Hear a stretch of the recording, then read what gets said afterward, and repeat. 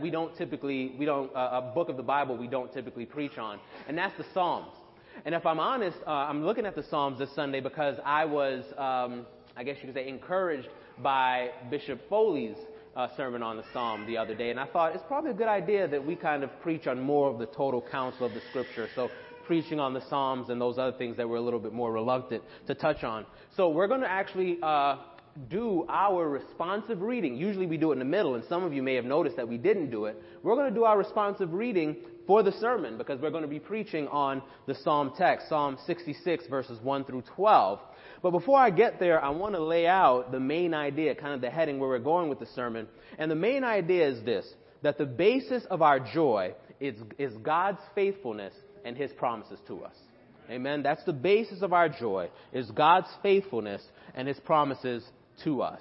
And so we're going to read this together collectively as we do in the middle of the sermon, but we're doing it, the middle of the service, but we're doing it for the sermon. And so, shout for joy to God, all the earth. Sing the glory of His name. Make His praise glorious. Say to God, how awesome are your deeds. So great is your power that your enemies cringe before you. All the earth bows down to you. They sing praise to you. They sing the praises of your name. Come and see what God has done, His awesome deeds for mankind. He turned the sea into dry land. They passed through the waters on foot. Come, let us rejoice in Him. He rules forever by His power. His eyes watch the nations. Let not the rebellious rise up against Him. Praise our God, all peoples. Let the sound of His praise be heard. He has preserved our lives and kept our feet from slipping. For you, God, tested us. You refined us like silver. You brought us into prison and laid burdens on our backs. You let people ride over our heads. We went through fire and water, but you brought us to a place of abundance. Let's say that last verse all together again. You let people ride over our heads. We went through fire and water, but you brought us to a place of abundance. The word of the Lord. Please pray with me, friends. Father, this morning, my prayer for us as we come to your word together is that indeed, Lord, in your mercy and in your grace, Father, you would let the way this psalm ends resonate in our hearts as both truth from your word and as lived experience.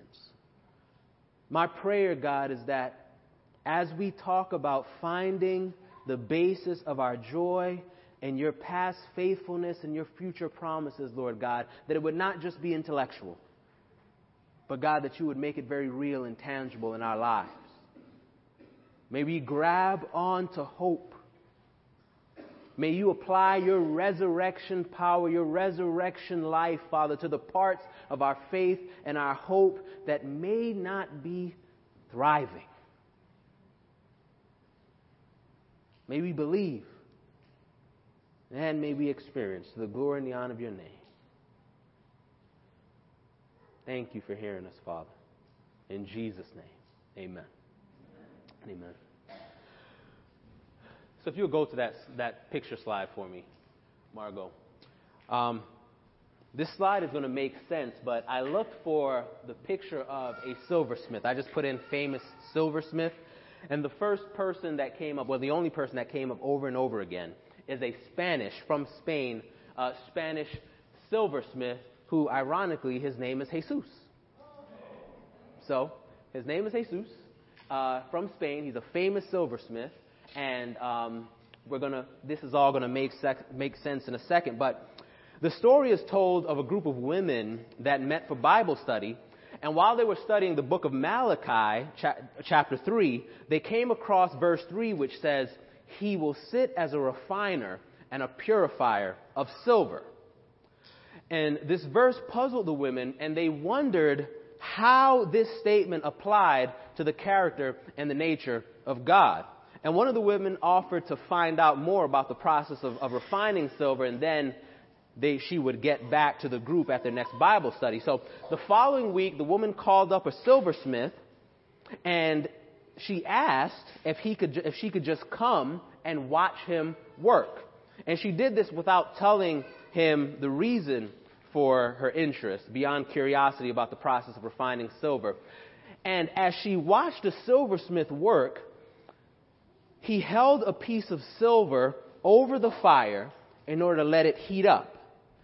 And he explained as he worked that in refining silver, he needed to hold the silver in the middle of the fire where the flames were the hottest so as to burn away all of the impurities. The woman thought about God holding us in such a hot spot. Then she thought again about the verse, he sits as a refiner and as a purifier of silver. She asked the silversmith if it was true that he had to sit there in front of the fire the entire time that the silver was being refined. And the man answered yes. That not only did he have to sit there holding the fire, holding the silver, but he had to keep his eyes on it the entire time it was in the fire. He told her that if the silver was left even one moment too long in the flames, it would be destroyed. The woman was silent for a moment. Then she asked the silversmith, "But how do you know when the silver is fully refined?" He smiled at her and answered, "Oh, that's easy, when I see myself in it." In our passage this morning, the psalmist used the same illustration of the refiner's fire when he says in verse 10, "For you, O God, tested us, and you refined us like silver." But what's interesting about the use of this illustration in this particular psalm is that this isn't the way the psalm starts. The psalm starts with a declaration of praise. He says, "Shout for joy to God, all the earth. Sing the glory of his name. Make his praise glorious." Now, brothers and sisters, if we're honest with ourselves, very often we're not. We let whatever is difficult at the moment cloud our entire perspective on God, on life. But if we are honest, we all have a good deal to shout for joy about. God has been good to us. He has granted us life. He woke us up again this morning. He's provided for us both things we need and a lot of the things we want, if we're honest. But here's another true thing. Life is hard. Life is pretty hard. I have spent a great deal with so many of you here. Recently, Drew mentioned how my calendar was filled with lunches and dinners from people in the church. And if I'm honest, I just felt led by the Lord to just be with our people a little more than usual. And as I've been with you, as we've had you to our home for dinner, as we've gone out to coffee, as we've gone out to lunch, as we've had phone, text, and email conversations, the one thing that I've learned is that so many of us are going through it. A lot of us are just having a very difficult time right now. And our experience can easily be compared to being held in the flames of the refiner's fire. Sometimes we feel like that piece of metal.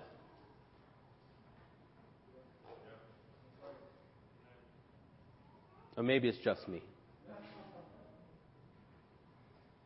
We just read the story of how hot and demanding the process of trying silver in fire is, and it doesn't seem like it would make sense for the silver to shout for joy for having gone through or to be going through such a difficult process. So as I read the text, the question I had is, how in the world can the psalmist shout for joy for having been held in the flames of the refiner's fire? For having been put through the hot and severe flames that are required to purify silver of its impurities. And the question I have for us this morning is that in the difficult seasons so many of us find ourselves in, how in the world can we shout for joy when all we want to do is cry out in agony? Well, I think the psalmist gives us a little bit of hope here.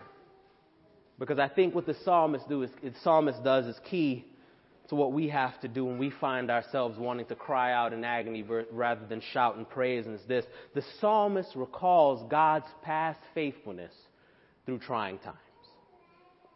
In verses 5 and 6, the psalmist says, he says, "Come and see what God has done, his awesome deeds for mankind. He turned the sea into dry land. They passed through the waters on foot."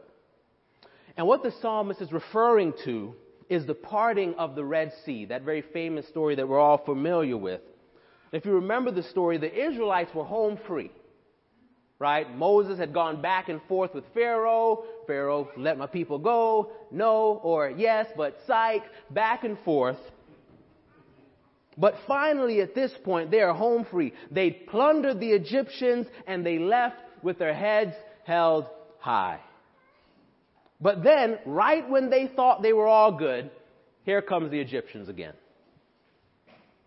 pursuing the Israelites, once again refusing to let the people of God go free.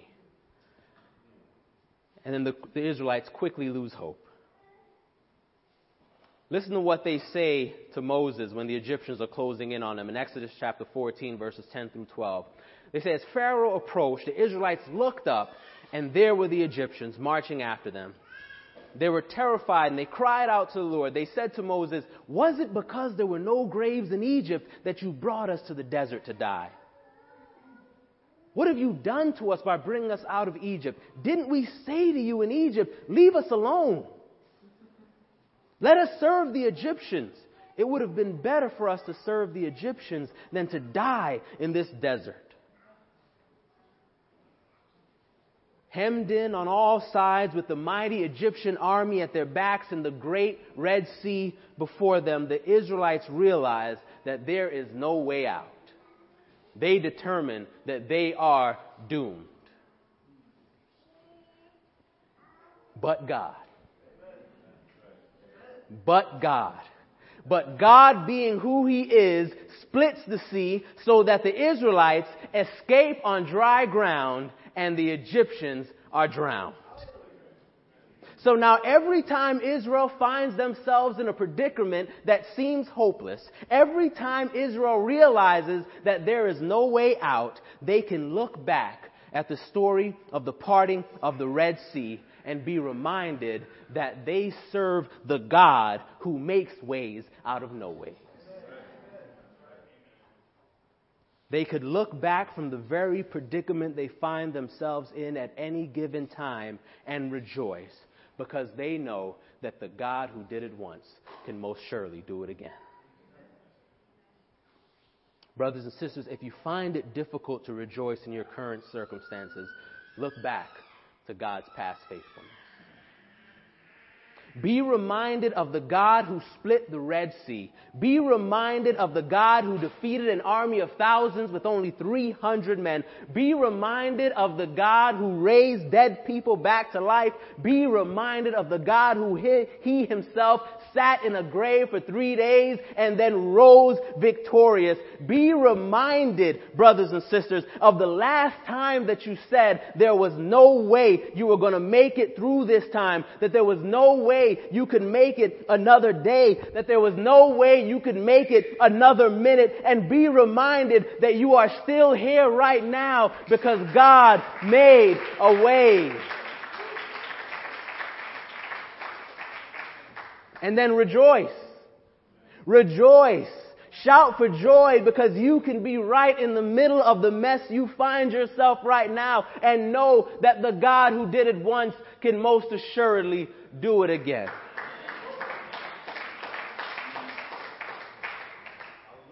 But get this. God's not just faithfulness to bring us through. As we look back, we, like the psalmist, can see that God is also using the mess, using the fire to forge His image in us. I love the part of the story where the silversmith tells the woman that he knows that the silver is ready when he can see himself in it. Brothers and sisters, it may seem like you've been in the fire for too long. I know it feels like He's been holding you there too long, but I think And I believe that God loves us too much to take us out of the fire 1 second before He knows we're ready. But here's the tough part. Let me just give you the real, honest, and hard truth, because here's what we know. Sometimes things don't work out the way they did last time. Sometimes there's not a healing. Sometimes there isn't a restoration. But friends, when this is the case, don't despair. Because after we've looked back and recall God's past faithfulness, we can still rejoice as we look ahead to His future promises. In John chapter 14, verses 1 through 3, Jesus tells His disciples, He says, "Do not let your hearts be troubled. You believe in God, believe also in me. My Father's house has many rooms. If that were not so, would I have told you that I'm going to prepare a place for you? And if I go and prepare a place for you, I will come back and take you to be with me, so that you will be with me where I am. And you know the way to the place where I'm going." And then Thomas, not doubting Thomas, as we've called him, but twin Thomas, as Jesus called him. If you were here a few weeks ago, that was from the sermon. How many of you guys remember that? Amen. Twin Thomas asks, he says, "But where are you going?" And for me, this question is important, because what Thomas and the disciples don't realize when Jesus is saying this is that He is telling them that He's going to die. What they don't realize that He is telling them is that He is about to be hoisted up on a cross and executed. And essentially what He's telling them is that this story is not going to go quite the way they think it will. And everything that Jesus says after this is to assure them that even though things will not go quite the way they think it will, hold on. Keep on keeping on. Keep trusting, because even though it's not going to go the way they think it will, it is going to be better than they could have ever imagined. In the book of Hebrews, after the writer speaks of the incredible lives of faith of all of these heroes in the Bible, he ends by saying this in Hebrews chapter 11, verses 39 through 40. He says, "These were all commended for their faith," all of these heroes of the Bible, "yet none of them received what was promised, since God had planned for them something better, so that only together with us would they be made perfect." Friends, the reality is that this life will never turn out exactly the way we desire. This life will never look like we want it to on this side of the heaven. And this is because we are heading to a home, brothers and sisters, that is not of this world. We are heading to a life that is eternal and completely apart from this one right here. So friends, disappointment will come. Trouble will come. Death will come. But our hope is that Jesus is preparing for us a home, so that we cry along with the Apostle Paul in Romans 8:18, "I consider that our present sufferings are not worth comparing with the glory that will be revealed in us." Rejoice, brothers and sisters. Shout for joy, brothers and sisters, even if you are like our psalmist, finding yourselves in the flames of the refiner's fire. Lean on the faithfulness of God, who will not leave us nor forsake us. Shout for joy, brothers and sisters, because we know that whatever we face on this side of heaven, we have a promise of far greater things than we can imagine in the life to come. Rejoice and shout for joy, because He has been faithful. And He promises to remain faithful.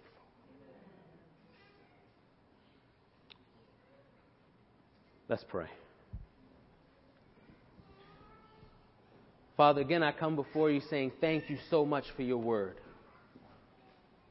But I keep in mind, Lord, that your word goes out to many heavy hearts who look at it and say, I want that to be true. Let that be true for me. And God, I pray that you hear the cry of my heart, that you would do that work that only you can do, that it will be in every way a tangible, undeniable, let me build my life on it truth in our hearts this morning. Please, Lord God, would you be merciful to hear us?